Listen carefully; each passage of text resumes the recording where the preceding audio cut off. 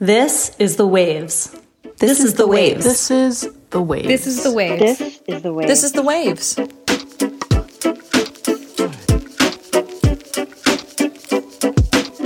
Welcome to The Waves, Slate's podcast about gender, feminism, and the evolution of the meet-cute, manic pixie dream girls, and airport chases. Every episode, you get a new pair of women to talk about the thing we can't get off our minds. And today you've got me, Lily Loofborough, a staff writer here at Slate, where I write about news, culture, comedy, and politics. And you've got me, Nicole Perkins, writer, culture critic, and host of This Is Good For You, a podcast about the pleasures of life. I also used to co-host Thirst Aid Kit, formerly at Slate, where Bim Adewunmi and I talked about all the ways pop culture shaped desire. And today we're talking about the state of the rom-com past and future. I'll just come right out and say that rom-coms were hugely important to me growing up in the 80s and 90s. They were the only movies, and I'm only exaggerating a little, where women got to be protagonists. And the fantasy at the core was pretty simple, right? Like it was that someone will love you, not despite your clumsiness or your type A-ness or whatever your flaw is as a rom-com heroine, but because of it. And so the message was allegedly, it's okay to be you. But it's kind of a sneaky genre, right? Because let's face it, while a lot of rom-coms are, at least on the surface, about men realizing their mistakes and chasing the female protagonists through airports to explain their epiphanies and win them over, that's not always the deep work they're doing. Yes, it's what happened to Mr. Darcy, or to Harry in When Harry Met Sally, or to Mark Darcy in Bridget Jones's Diary. But so many of these movies were ultimately about gently but firmly disciplining the woman too, and maybe a little bit more insidiously. In Sweet Home Alabama, Reese Witherspoon's character gets disciplined for daring to abandon her small-town self and succeed in the big city with its shiny men and its better fashion. You've Got Mail punishes Meg Ryan's character by costing her the work and the shop that was meaningful to her. She was settling, I guess, or she had chosen the wrong life, or she was too attached to her mother or something. Anyway, her reward is that she gets manipulated into falling in love with the guy who took all of that away from her. I'm not saying this formula doesn't work. I love You've Got Mail, despite myself. Like, I imprinted on these really early. Nicole, you're an expert on these tropes. Why do you think the rom-com worked as well as it did for as long as it did, despite being mocked, let's face it, relentlessly by men and by tastemakers? Okay, well, let me just say that I am a romance novel junkie, okay? I love romance and love and all the sweet and steamy parts in between and all around it. Rom-coms are obviously a kind of extension of romance novels in a way. We get to watch love form between a couple, where it takes them, what it helps them discover about each other and themselves. And I think rom-coms endure because they give us hope, right? Those of us still looking for our person, or those of us who may have found someone but need to be reminded why we fell in love with them in the first place. Most rom-coms tend to help us ignore or forget about all the big picture misery of the world. So for about 1.5 hours or 2 hours, it's okay that we don't have the answer to climate change or police brutality. We're just watching two people fall in love. And as for why rom-coms get mocked so much, it's so much because of, for whatever reason, things like love and being vulnerable with someone gets labeled as something for women. And whenever women and girls like something in large numbers, people have to find a way to shoot it down. It's just a sad fact of life. Of course, there's a certain formula to rom-coms, right? And people think that formulaic is bad, despite the fact that almost all art forms get categorized, right? So in order to fit into a particular genre, something has to follow a certain criteria. All genres have a formula of some kind. So why is it that romance and rom-coms get bashed for it? And when you ask people, okay, so what exactly is it that makes rom-coms so bad about following, certain bullet points, but not other genres? No one can give you a good answer beyond, well, it just sets up unrealistic expectations. Okay, well, so do action movies for telling us that some 60-year-old man is going to hunt down terrorists for kidnapping his daughter or for killing his wife, okay? Like, we know that that's not going to happen, but nobody has a problem with it. Yeah, I mean, you're right. Heist movies have beats, right? Everything has beats. Formulas exist for a reason, and the pleasure of a formula is that you're looking forward to seeing how it's going to handle a specific part of the story, right? Like, that is coming. Like, will there be a fresh take on the airport chase? Coming up, we're going to talk about what the rom-com became.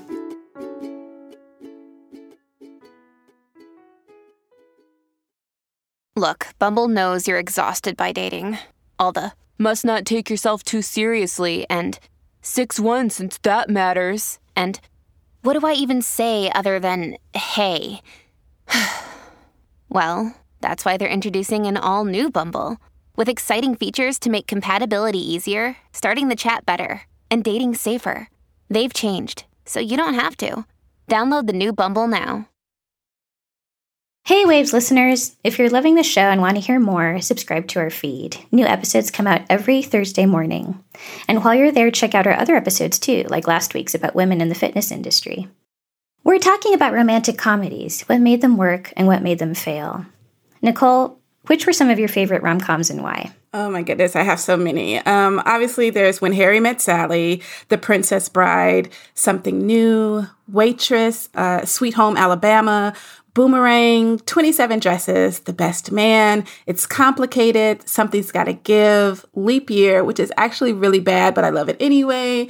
And then on the newer side of things, I love Always Be My Maybe, The Lovebirds, The Long Shot, Forgetting Sarah Marshall, and even Knocked Up. I love the movies that tell us, just to look under our own noses for love, or the ones, where people don't need to change so much as they just need to communicate better, get out of their own way, like When Harry Met Sally and The Lovebirds. I love the unexpected pairings that come in something like The Princess Bride or Sweet Home Alabama. Those are the things that I love. I feel like at its best, the rom-com says something that isn't actually fully reducible just to romance about how people live versus how they could live, right? There's something it's articulating about whatever present dissatisfactions there are and whatever possibilities exist. Like, I can admit every problematic thing about You've Got Mail with Meg Ryan and Tom Hanks, but it sticks with me because it captures something incidental but transcendental, I think, about like the details of how people enjoy things and enjoy life, like loving fall, that bouquet of freshly sharpened pencils. Dear friend, I like to start my notes to you as if we're already in the middle of a conversation. I pretend that we're the oldest and dearest friends as opposed to what we actually are. People who don't know each other's names. Morning, Mr. Fox. And met in a chat room where we both claimed we'd never been before. What will NY152 say today, I wonder? I turn on my computer. I wait impatiently as it connects. I go online and my breath catches in my chest until I hear 3 little words. You got mail. I hear nothing, not even a sound on the streets of New York, just the beat of my own heart. I have mail. From you. One of my favorite things about rom-coms, especially the ones that get squirrely and weird, is how they start bending the frame around the likability trap, by which I mean, the thing where every woman in a rom-com has to be flawed, but like in a cute way. It was so mandatory for so long, I think, right? She's clumsy, but she's adorable. And like While You Were Sleeping is one of my favorites because Sandra Bullock's life there is so genuinely lonely that she makes truly big, bold, and like creative mistakes. Those are my favorite instances of the genre, I guess. I watched rom-coms in the 90s, again, because women were allowed to be protagonists, and that was exciting to me. But there was generally a compromised quality to the story that kept them a little bit passive anyway, just because of the way the formula sometimes works, meaning that they kind of have to be discovered, right? The meet cute depends on coincidence. There's not always like a ton of agency necessarily. So the rom-coms where the woman really gets to be a protagonist, flawed, active, those were the ones that stuck with me. And Nicole, I know that you're not a huge fan of Julia Roberts movies. No. But this is one reason I really love My Best Friend's Wedding in particular. I really like that despite the sneaky disciplining that happens in a lot of rom-coms, in that one, it's just overt. Julia Roberts' character deserves to be disciplined in the way that male protagonists do. She's actually going on a fairly epic journey. She's a schemer, right? And she's a desiring agent who's doing truly shitty things to get what she wants, which is absolutely not how the rom-com plot usually works. And it's interesting to me that it kind of blew my mind when I saw it when I was, 15 in theaters, that she doesn't get what she wants, and she has to atone for being a kind of a crappy person. So it's an interesting riff on the rom-com's formula because it opts out of conflating the happy ending the genre requires with marriage. She ends up dancing with her best friend who's gay. And although you quite correctly sense that he is, like most devastatingly handsome single men of his age are, you think, what the hell? Life goes on. Maybe there won't be marriage. Maybe there won't be sex. But by God, there'll be dancing.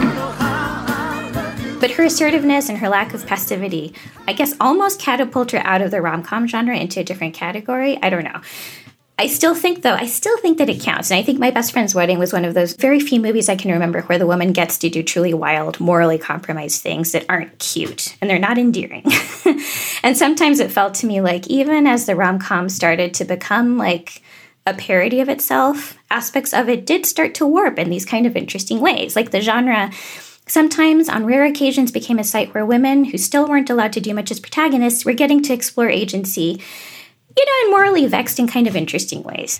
I have a major gap in my rom-com expertise because I am not a fan of Julia Roberts. But I did see My Best Friend's Wedding, I think maybe like 20 years after it came out. And I was really surprised by how much people love it since it doesn't have that happily ever after that we've come to expect from rom-coms, right? Where the couple gets together and it seems like they have their whole life ahead of them. We see someone doing some morally shady stuff, but she doesn't get rewarded for it. And that's what rom-coms have taught us since like the 80s, with all these movies where we see people basically stalking their love interest and we're just like, oh, that's okay. It's fine because that's just how much he loves her, right? But, it's all forgiven and encouraged. But here, Julia's character does not get her man, and she actually makes us empathize with her competition, right? Cameron Diaz's character. And so I do appreciate the way it disrupted rom-com expectations, but I was just like, I don't know why it's considered a rom-com, but I have been thinking more about it than like rom-coms where the woman chooses herself. And I thought of Under the Tuscan Sun, which is one of my favorite movies of all time. And I don't know if it's considered a rom-com because it's more about what happens after a woman goes away and tries to put back the pieces of her life. She thinks she's, in love with someone and that person treats her terribly. And then she just makes this decision to choose herself. And then that's when we see the possibility of love happen at the very end after she's kind of chosen herself. And so I wonder if that's what My Best Friend's Wedding is also about, like what happens when the woman chooses herself. I think, too, though, that the movie makes him eventually out to be such a weirdly unworthy object of obsession. I'm talking about Dermot Mulroney, the best friend in question, who she's trying to marry, or whose wedding she's trying to break up. That you're right. Like, you do end up feeling for Cameron Diaz's character, despite how odd and extra and saccharine she is. Kimmy, I don't know, she's like a sophomore in college, we find out, or something. Like, in hindsight, I'm so interested that you watched that only 5 years ago, because I'm like, watching it as, at my age now, I'm like, oh, there is a lot of sketchy stuff happening here. Yeah. She's 20. She's a sophomore, I think, and she's giving up her future as an architect for this guy. So I agree with you. It's a movie that forms part of the story, I think, of how the rom-com started morphing, right? Because there's a really interesting arc that the rom-com itself kind of went on. Like, the formula kind of like became this juggernaut for a while where like so many rom-coms were being produced, and then I think it kind of flattened out. We'll talk more about that history. But before it all crashed and we didn't get any more rom-coms for a while, there was this weird interim period where it was still sort of around, but men, not content to dominate every other genre, started becoming the protagonists of rom-coms too. Remember this whole phase? Yes. Like, as good as it gets. And Jerry Maguire are like both early examples. And there's something about Mary, and then the Apatow machine nabbed onto the genre and like made it all about, I don't know, homosexuality and dudes like navigating the transition from pot smoking friend groups to like, oh, now we have to go to the heterosexual pairing and it's kind of depressing, but we have to make our peace with it. Anyway, what do you think about that phase? Well, before we get too deep into that, I do want to say that I do like some of the brocoms, I guess is what we can call them, like Knocked Up, 40-Year-Old Virgin, Forgetting Sarah Marshall, She's Out of My League, even something like 17 Again and Fools Rush In, I think are all more about the men and their journeys as opposed to like love and the couple itself. So I do love those movies. What I didn't like about a lot of this rush to center men and make them the protagonists and, you know, trying to attract men in the audience is how gross they sometimes were with their physical humor. It was like, okay, this is for the guys, right? So we need to add more vomit, we need more poop, we need farts. And I'm just like, please, can you grow up? Can you please grow up? Okay, that's deeply fair. Well, okay, first of all, I'm going to say yes, I love Forgetting Sarah Marshall too. And like most of the Apatow brocoms, like I can do without, but I consider that to be like one of the best rom-coms around, truly. I just think it's a classic. And I totally get what you mean about the fluids, but I have to admit, I can't get too mad about it myself. I sort of loved the diarrhea scene in Bridesmaids, for example. I don't know, wedding dresses get so fetishized, and so do brides, and they're so beautiful and perfect. I just kind of loved that whole disgusting mess. Mickey, the toilet! No. No, Megan. No! No! Look away! Megan, no! Look away! Oh!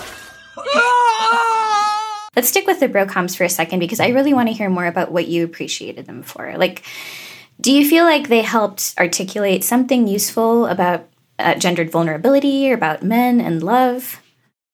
Yeah, that's exactly it. Like you when you talk to a wide range of men, you'll always find some who'll confess that they actually do enjoy watching rom-coms with their girlfriends or wives, but they feel like they can't admit it because we, and when I say we, I mean all of us, get told that girly things are so gross, right? And brocoms have the exact same beats of a more traditional rom-com, only with more weed and belching, right? Guys can see, in these brocoms though, that guys can see that no one is asking them to become someone brand spanking new. For example, in 40-Year-Old Virgin, Andy, as played by Steve Carell, freaks out because he thinks Trish, Catherine Keener, wants him to get rid of all his action figures and collectible items, right? But she loves that he collects those things and that he has a story to go with each of them. She just wanted him to look at his hobby from a new angle, like how he could share that love with other people. But he was so averse to change, and he was so afraid about what it means to no longer be a solitary person in this world anymore, that he could not see that. And I think brocoms show men that they can be open and vulnerable, and it doesn't make them into someone else. It actually enhances them. Maturing into love and companionship doesn't mean you automatically have to start wearing a suit every day and going to a job at a bank. It just means that you have other people besides yourself who love you, and you have to do some like thoughtful, emotional work to nurture that love.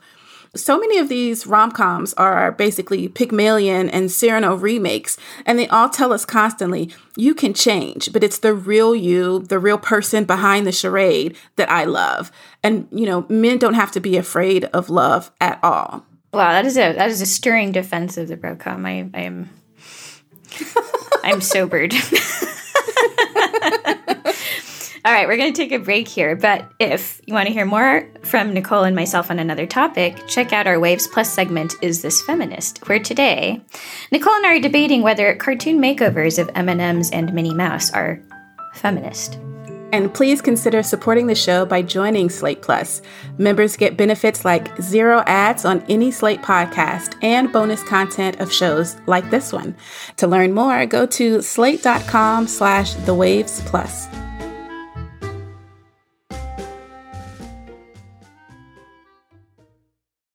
This is the story of the one. As head of maintenance at a concert hall, he knows the show must always go on. That's why he works behind the scenes, ensuring every light is working, the HVAC is humming, and his facility shines. With Grainger's supplies and solutions for every challenge he faces, plus 24/7 customer support, his venue never misses a beat. Call quickgrainger.com or just stop by. Grainger, for the ones who get it done. After going on its own weird arc in which it has been disciplined and punished, mainstreamed and parodied and abandoned, the rom-com is arguably back. In a variety of guises, from the Mindy Project to Crazy Rich Asians to Palm Springs to Emily in Paris. Nicole, where do you think the rom-com is now and what's it doing? Well, I think the quick answer is we're seeing a bit more diversity in who gets to be seen as desirable and worth falling in love.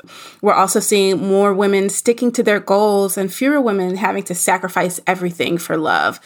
I love what Netflix is doing with their original rom-com content, where the women are taking chances on themselves and moving to new cities, sometimes entirely new countries, to find themselves. And if they happen to find love, then yay, but it's not the only reason that they leave. And I personally, that's one of my favorite tropes, the new city, new love trope. Beyond giving women the hope of a new life and starting over, it's also a way to keep the clueless, clumsy woman image alive. In Falling in Love, the protagonist trips and falls and she's dropping everything and she has to be rescued, but she also gets to prove her expertise in renovating the inn that she's won, because she is I think she's like an environmentalist or of some sort. And so she gets to like put in solar panels and ways to reduce water waste and things like that. So we get to see her be very smart, even as she's doing something like dropping nails in a hardware store. I do hope, though, that we get to see more age, body, and sexuality diversity as the rom-com continues to age and grow. It's obvious that it's trying, but it seems like rom-coms still mostly care about people who are in their teens to early 30s, that they're thin and able-bodied, when there are so many different people who fall in love every day. So there's still a lot of work there that needs to be done. And I also hope we see more contemporary romance novel adaptations hit the mainstream. Hollywood loves a historical romance, but there's so much out there worthy of being on screen. Yes, Life Beyond Bridgerton. I feel like the form has exploded again, like frequently into serial form, which makes total sense now that there's streaming. Like Jane the Virgin is obviously a telenovela winking at a bunch of tropes that have a lot of rom-com DNA, and Emily in Paris is such a good example, I think, of like what you're describing as like, the new city, new life thing. It's a total confection whose mild conflicts I find forgettably escapist and deeply soothing. But I just wish I found her passions more interesting. Like, I've been wondering if, like, maybe there is an idealism gap or something between the love vocabulary that was happening in rom-coms back when, like, I was being shaped. And now, and I'm not sure if that's true or not, because it could be, again, maybe I'm just old, but I was thinking about how Only You, the Marissa Tomei movie, which is also a fantasy about an American in a European city, opens with Tomei's big Mooney speech about platonic soulmates and how comparatively romantic and silly and grand all of that was. So, Plato tells us we began as circles. And when we strived to be like the gods, we were punished by a thunderbolt that struck us and cut us right down dead center in half. And we scattered to the ends of the earth, searching and searching for our other half. And all Plato is saying is that if we just stop and go with the flow and follow our destiny, it'll lead us back to each other. Compared to like Emily in Paris's gifts for posing on Instagram and like enthusiastically coming up for campaigns to sell bad champagne or like mediocre crap.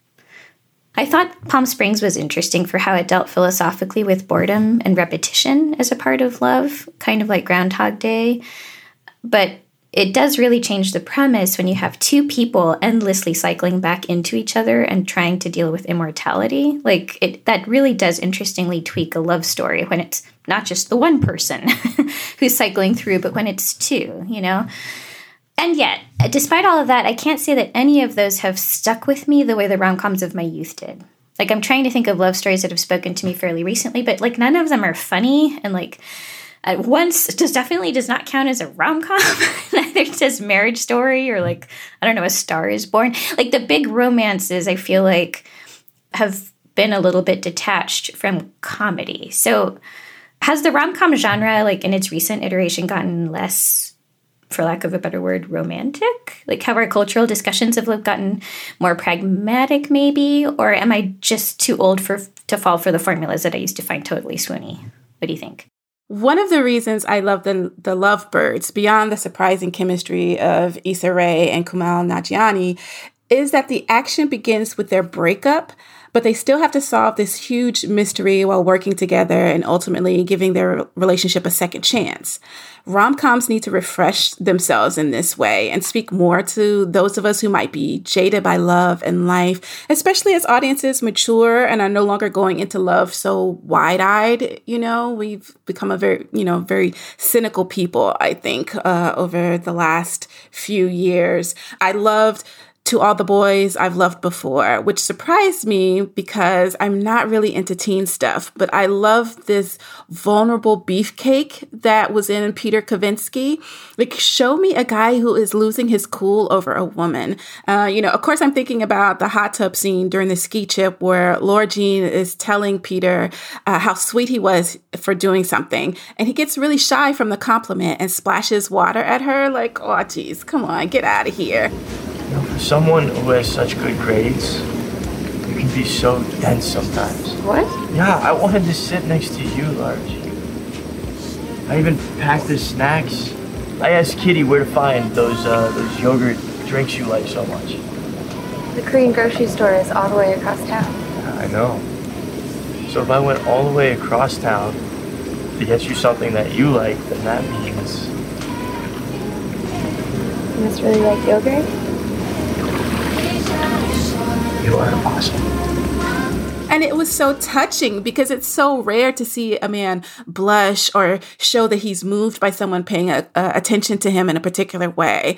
Like if he's not coded as a nerd or a loser or something like that, right? So it's very rare to see this man who is supposed to be a very confident, attractive man, and he knows that he is such, but he is undone by a woman's attention. And we need more of that. We need to see more of the smooth guy who gets kind of put back on his heels by the attention of a woman.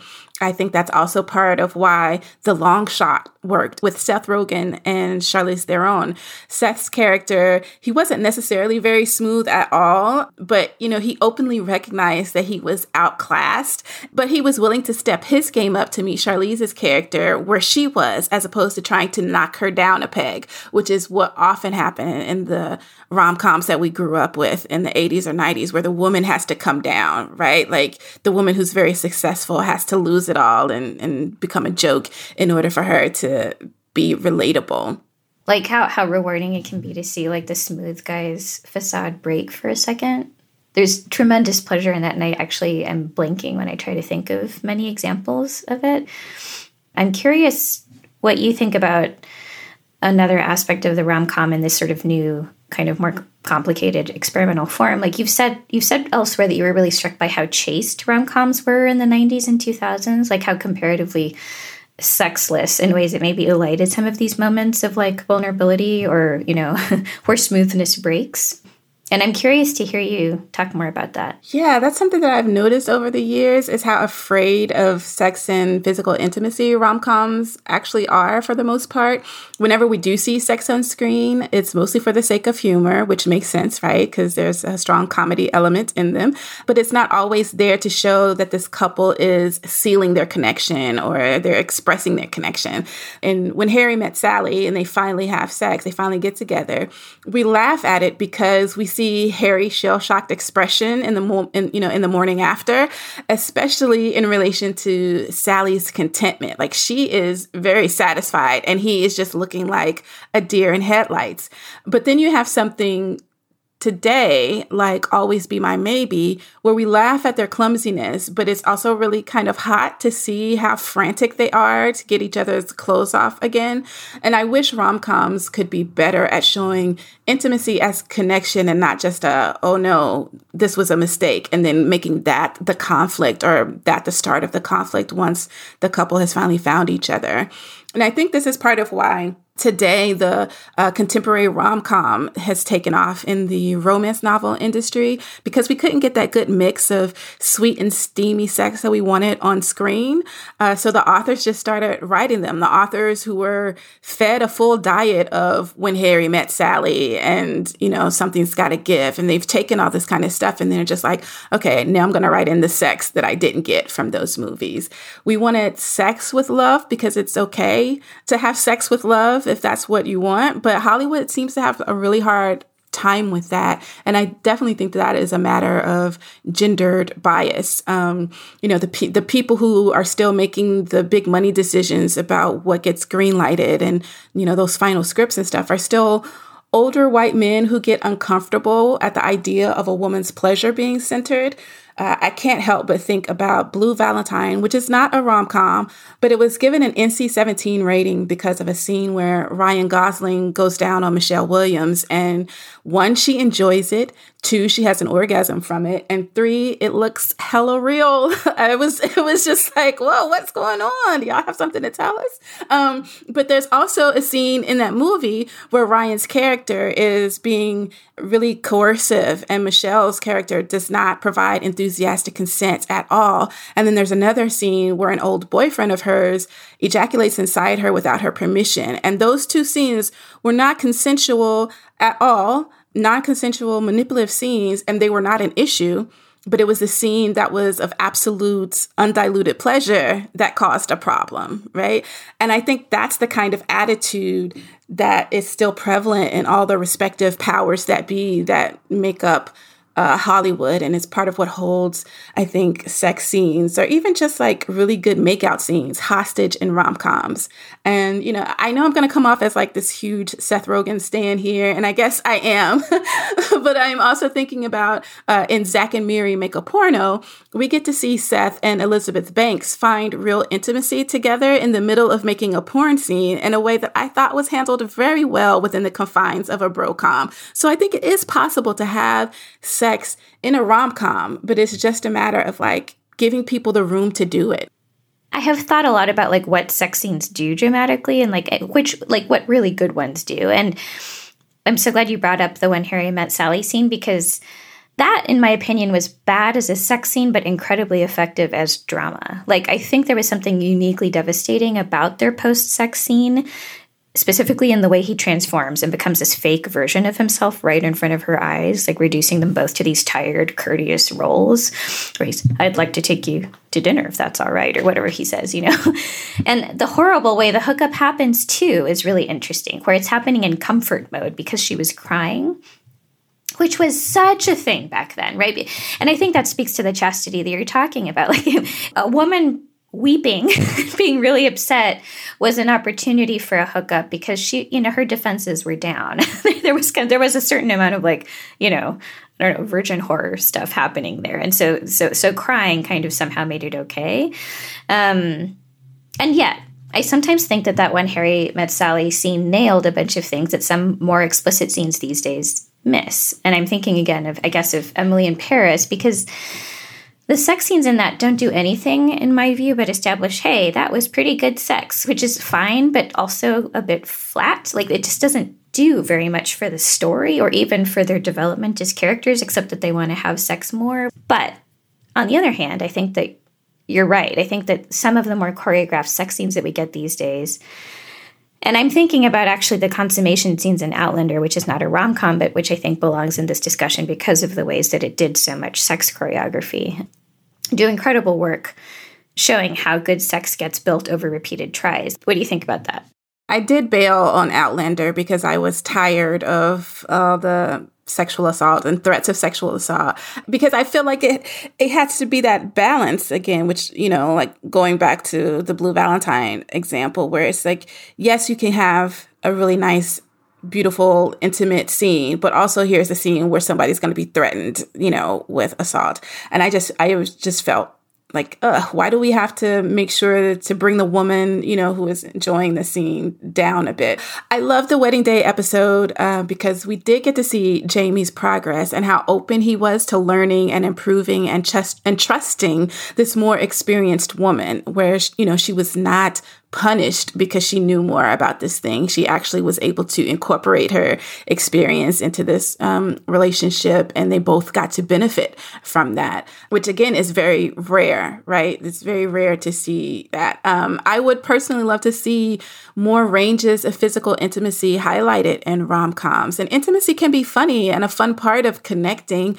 especially for adults. You know, we don't have to see TNA, we don't have to see nudity, but I think there should be more acknowledgement of people who have, you know, touch as their love language. You know, the big gestures of running through the airport are great, but what about the thrill of a hand in the small of the back? I would love to see more of that. I can think of a lot of really great small moments of physical intimacy, but they're not really in rom-coms. They're in romantic dramas. And I'm not sure why comedies don't allow them more. There've been so many rom-coms where I've seen that the couple, they don't even kiss until the very end of the movie after they finally overcome all of their obstacles and declared their love. And I roll my eyes every single time. I think that is the most unbelievable part of rom-coms to me. I want to see the near kiss, or maybe there's a kiss that changes everything. I want all of those kisses. Give those to me. No, this is a long way of me saying, no, I don't like how chaste rom-coms have become. Especially if they're like a romance novel adaptation. You know, a lot of people complain that romance novels are just porn for women. And then when we see them on screen, they're very sanitized. And it's like, well, you got to keep the hot parts too, so we can understand why everyone is so, you know, wild about romance in the first place. It's not just the unrealistically very tall, handsome, you know, hero. It is also the good kissing and hand holding and stuff. So we want to see that.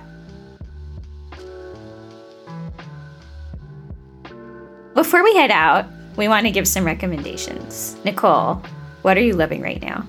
Okay, so since we're on this topic of romance and rom-coms, I'm going to recommend a romance novel that came out in 2020, and it is called The Worst Best Man by Mia Sosa. And it is about wedding planner Carolina Santos, whose fiance abandons her at the altar, and she's really upset about it. But then later she gets this really big opportunity to create like this package for a hotel, but she's going to end up working with the best man and brother of her ex-fiance. And his name is Max Hartley. So Carolina, who goes by Lena, and Max have to work together. And then it comes out that Max may have been the person to tell his brother to not go through with the wedding. And now they have to work together. So it's this really cool, sweet, and kind of steamy enemies to lover kind of contemporary romance. The Worst Best Man by Mia Sosa. Awesome. Okay, I read a really interesting novel recently called One in Me I Never Loved by Carla Gelfenbein, who's a Chilean writer. It reminded me a little bit of The Hours, and that it's kind of structured around 3 different stories about women in different time periods, roughly. But the one that to me is most interesting is the one that is about Gabriela Mistral. Gabriela Mistral is like the Nobel Prize winning poet in Chile, whose lesbianism was denied until really very, very, very recently. Some of the love letters that she wrote to her lover, Doris Dana, have been published. And they make for really fascinating and wild reading. One of the 3 stories that Gelfenbein sort of weaves together in this novel, One in Me I Never Loved, is particularly from Doris Dana, the lover's point of view. And she is somebody who tends to get written out a little bit of these histories. She was a private person. She wasn't super interested in, like, you know, a ton of legacy making, especially because the Gabriela Mistral sort of machine in Chile was so intensely structured around making Gabriela Mistral a kind of like mother of the country, virginal figure. She was not really supposed to have sex, let alone be a lesbian. So I thought this novel was really interesting for the way in which it took up Doris Dana's story in particular, and included some excerpts from those letters, and kind of like explores different phases of love, including a woman whose marriage has, for all intents and purposes, ended. It sounds really interesting. I'm going to check that out. All right, well, that's our show this week. The Waves is produced by Shayna Roth. Susan Matthews is our editorial director, with June Thomas providing oversight and moral support. And we would love to hear from you. Email us at thewaves@slate.com. The Waves will be back next week. Different hosts, different topic, same time and place.